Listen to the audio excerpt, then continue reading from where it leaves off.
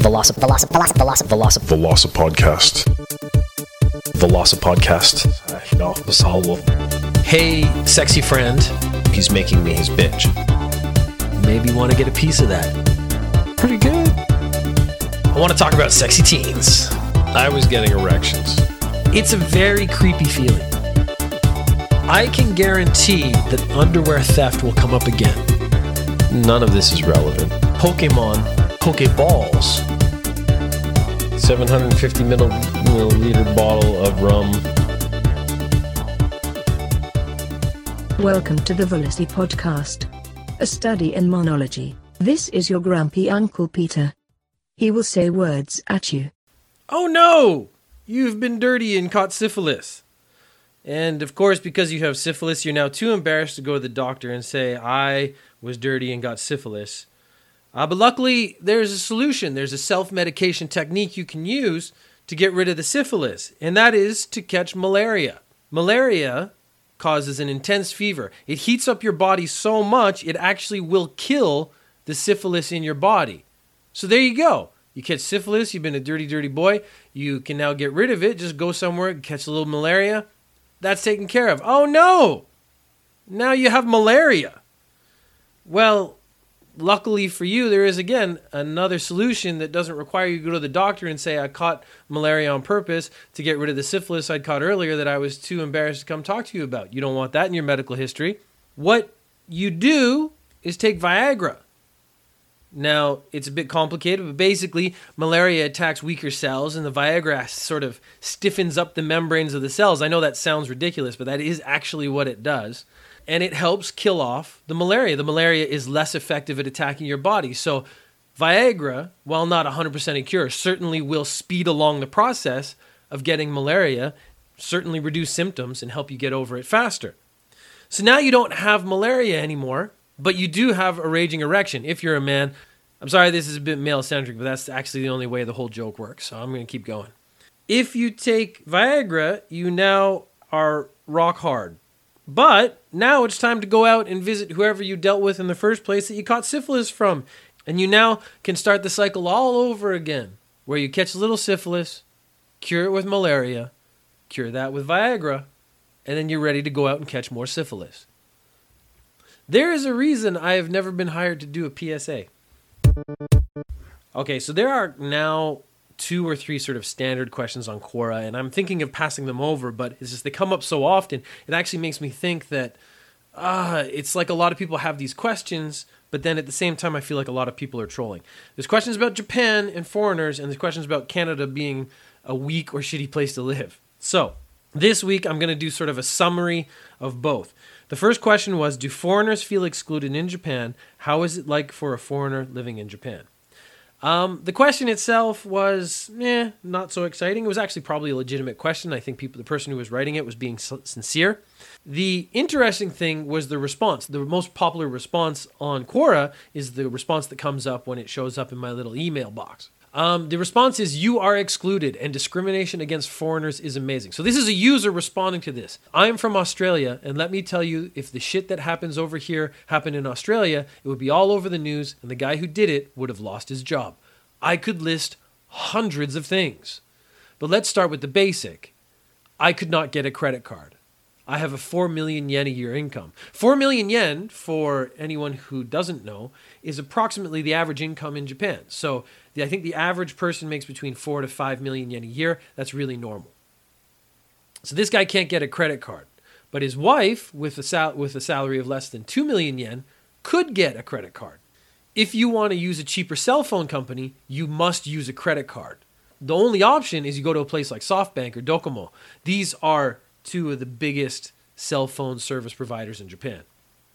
If you get audited for the tax office, you will get accused of teaching English privately and not declaring your income.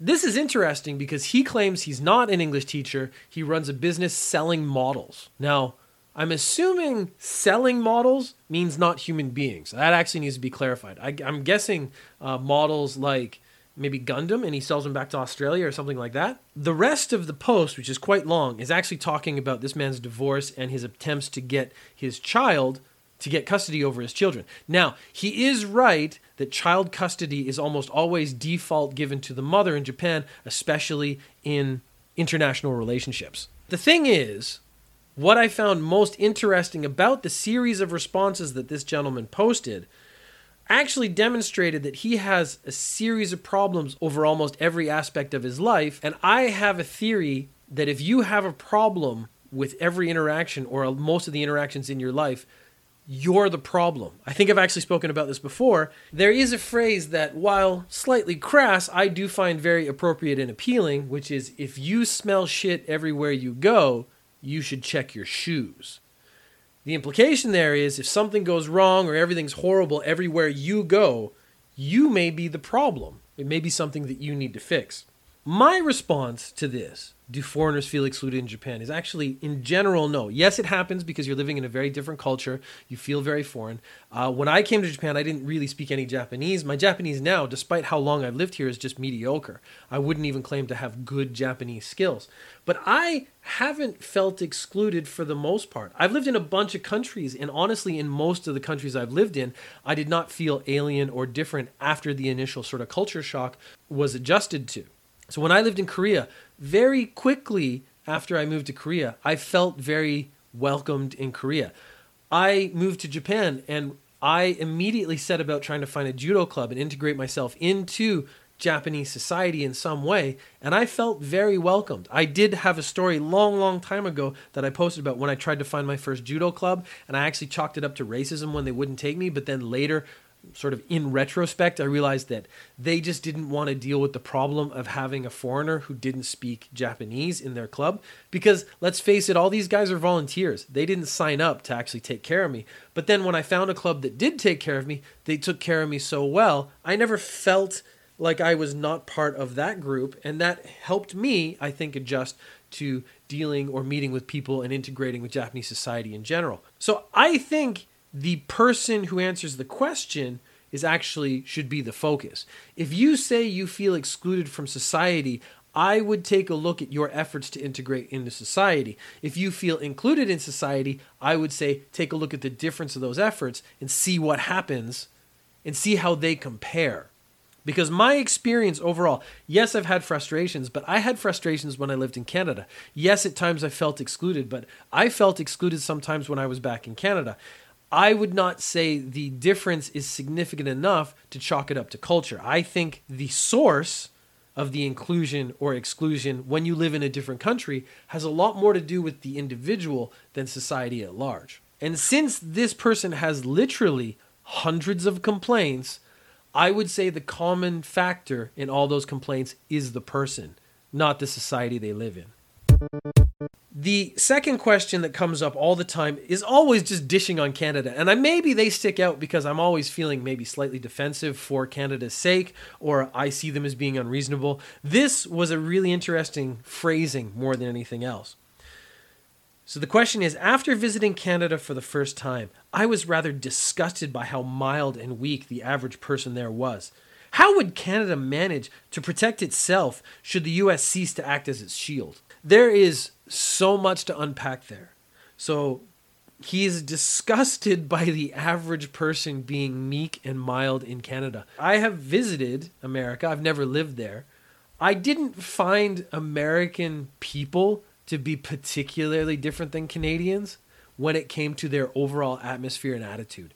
I just didn't see a difference. There are differences, of course, between the cultures of America and Canada, but I would say for the most part, those differences are particularly subtle. Now, I have not been to a lot of places in America, so my sample size is quite small, but I have not found my American compatriots to be particularly different. I've had them, certainly they have some different ideas about the world and philosophy, and most clearly politics and how things should be run, because again, we grew up in different systems, so we see things in different ways. We have different base values, but it's never been so much that I have been like, oh my God, what a crazy different human being this person is. My first instinct when I read this question, again, because of the phrasing, was that they're just trolling. But then my second question is, if they're dead serious, if they really are disgusted by the mild and weak average Canadian person, what the hell place do they come from? I mean, what society do they live in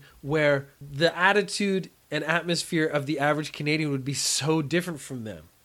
And then how does the average person in the street equate to the military? Because America does not protect Canada in any significant way. I think what actually protects Canada more than anything else is the fact that we're surrounded by two big oceans, just like America. It would be very hard for a country to invade both Canada and America because you'd have to get over a pretty big ocean to get there to do your invasion. So that's the first problem. And if you're going to start shooting missiles at Canada, well, I'm sorry to have to tell you this, but America is the bigger target, not Canada. And people just straight up don't dislike Canada as much as America. And I don't think that's because, again, of difference in culture or anything. I think that America just has a bigger profile in the world. People know America. People know America's policies and ideas. People care about America more. So it's not that America is shielding Canada. It's just America has a bigger presence in the world. And so people just know America more. I have, again, talked a couple times about countries invading Canada, and it's an interesting question because the basic thing is there would be almost no benefit to invading Canada, because certainly once you invaded it, it would be incredibly difficult to hold, again, just like America, because the country is just so damn big. What I really want is to actually reach out to the question asker and ask what behavior specifically disgusted him. How were they so mild and weak compared to the average American that they know in the place that they come from? I actually want to know where they come from so I can look into that place and see if it is significantly different. And actually, I kind of want to visit there and just see, is this real? So I've never gone so far as to try to contact the question asker, but I may actually start doing that to see how far we can take this. I recently had a suit made, and it's because I'm big by Japanese standards. I'm not particularly large. I'm about 6 feet tall. I have big shoulders. But, I mean, at no point would you go, oh my God, what a freak. Certainly, I actually have a lot of friends who are much, much bigger than me. So to get a suit made, I had to go to a bunch of tailors because I can't buy clothes off the rack. Again, not particularly big. But when I went to tailors, I found out that most tailors in Japan don't make the suits from scratch. They're not bespoke suits. They have a pattern that's cut out, and they cut it down to your size. Now, in my conversations with other people, they seem to look down on that, whereas it's actually a really sensible, efficient system to have a machine cut out a pattern, and then you just alter each suit to each individual. That is just as much tailoring as someone cutting out the suit, but their biggest size wouldn't fit me. When I put the jacket on that we tried and I buttoned it up, the lapels would kind of pop out when I pulled my shoulders back, and that doesn't look very good. The owners of the shops were really, really helpful. They would recommend other places I could try. They were very honest about how the suits were made, and it took me about 5-6 tries in 5 or 6 different places before I actually found a place that made the suit from scratch, that they could make a suit that would fit me. So I admittedly know very, very little about suits. Every time they talked about some aspect of the suit, would you like A or B? My first question was, what is the functionality of it? So some of the things that don't serve a purpose, they're stitching along the lapels, and that's a personal preference for fashion. But I was, of course, more interested in the things that actually served a purpose, served a function. So there's a slit in the back of the jacket. You can get a flap or you can get a slit. And apparently, if you have a big butt, the slit's better because if you sit down, the jacket will get less wrinkly. So while the actual presentation of the back of the jacket is up to you, preference-wise, it does actually serve sort of a function if you have a butt that sticks out. Now, I have a very luscious, very scrumptious buttock area, so I thought that the slit that would get less wrinkly would be a preferable choice. The lining of the jacket, you can get the full jacket covered with silk, or you can get half, so sort of the upper part is covered and the bottom part isn't. Again, that actually serves a purpose. If the whole thing is covered in silk, the jacket will retain more heat, so you'll actually be warmer if you get full silk. I chose half silk because I'm actually always hot, and it's harder for me to wear a jacket if I'm hot all the time. So I would be more comfortable overall if I had half silk, and it would breathe more and let more heat out of the jacket. Those were the two main takeaways from that experience. I really learned a lot about suits and suit making, and I was really happy with the experience. Knowing nothing about suits, really, other than like it's a suit and I put it on, I was really happy to have someone who was an expert not talk down to me. He treated me really, really well. And that to me was the primary appeal of this experience. I absolutely would recommend the place again. I would go back there. It's called Kashiyama if you're ever in Japan, the smart tailor. The store itself was quite intimidating. Part of me thinks I've told all this before, but maybe I just talked about it so much with my friends. I feel like I'm repeating myself. So if I've actually said all this before, I apologize, because I now have gotten through so many topics, and quite often what I do when I talk to my friends is I talk about a topic, and that's not workshopping the idea, but it's clearly the idea is being refined in my head. So now I feel like I've actually recorded this, which I don't believe I have. But the two things I want to talk about next are things I have learned about suits previous to this experience. Now, the first one is the buttons along the cuff of the jacket. They serve no practical purpose. They're there just to look good. But there's a really interesting story about how they came about. Pre-Napoleon, there were no buttons on the sleeve of a jacket. It was just a jacket. It was sewn up and off you went. No big deal. During long marches, soldiers, when they would march in cold weather, would get runny noses, and they would sniff, but more often than not, they would wipe their hand across their face and wipe their nose that way, because they're marching, they're busy, their nose runs, they go, and they would wipe their nose with their jacket sleeve. Napoleon didn't like that, because what he was seeing was soldiers in uniform with big streaks of snot down the front of their coat sleeve. So Napoleon demanded that his uniform include buttons on the top of the sleeve close to the cuff. So then if you wipe your nose with your sleeve, it'll run a bunch of buttons across your nose and really hurt, thus making it impossible for soldiers to walk around with streaks of snot on the sleeve of their coat. I suppose they could do an awkward underwipe or something else, but that would actually be more effort than taking out a handkerchief and blowing your nose or something like that. So because Napoleon didn't like snot on the sleeves of his soldiers' jackets, buttons were added to jackets. That became fashionable. So people were adding buttons to that area of civilian jackets after that. And after a while, it rotated to the bottom where the cuff is. So the cuff of your shirt actually has a button, and it kind of matches up nicely if the buttons on the jacket are in the same area. So that is why they started on the top and actually rotated to the bottom. So something else I knew you did with suits was you never buttoned the bottom button of the vest or the jacket of the suit. There are two different reasons why you don't button the bottom button of your jacket and your vest, but both come from King Edward II.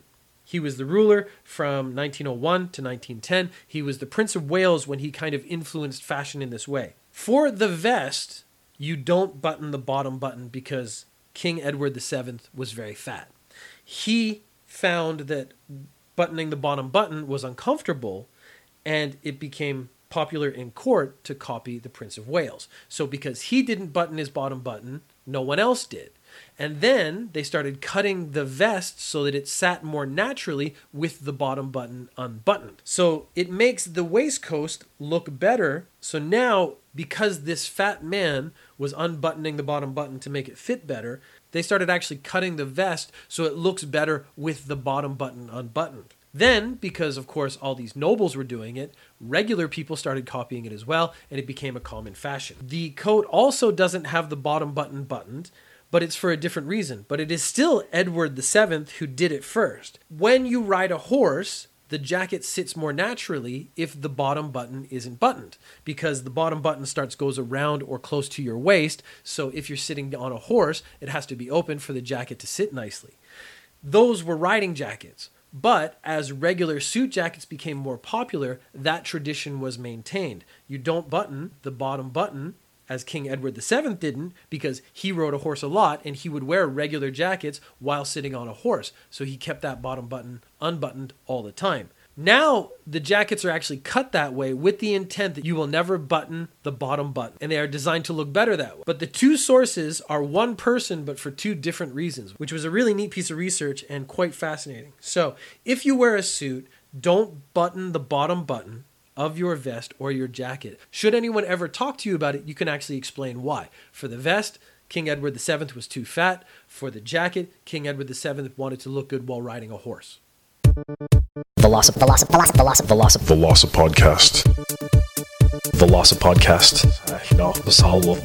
Hey, sexy friend. Monkey's making me his bitch. Thank you for listening. If you have questions or comments, you can tweet at VelociPeter or email velocipodcast@gmail.com. You can find the podcast on iTunes, Stitcher, Acast, or go to velocipeter.com/podcast. You don't bottom button unbuttoned.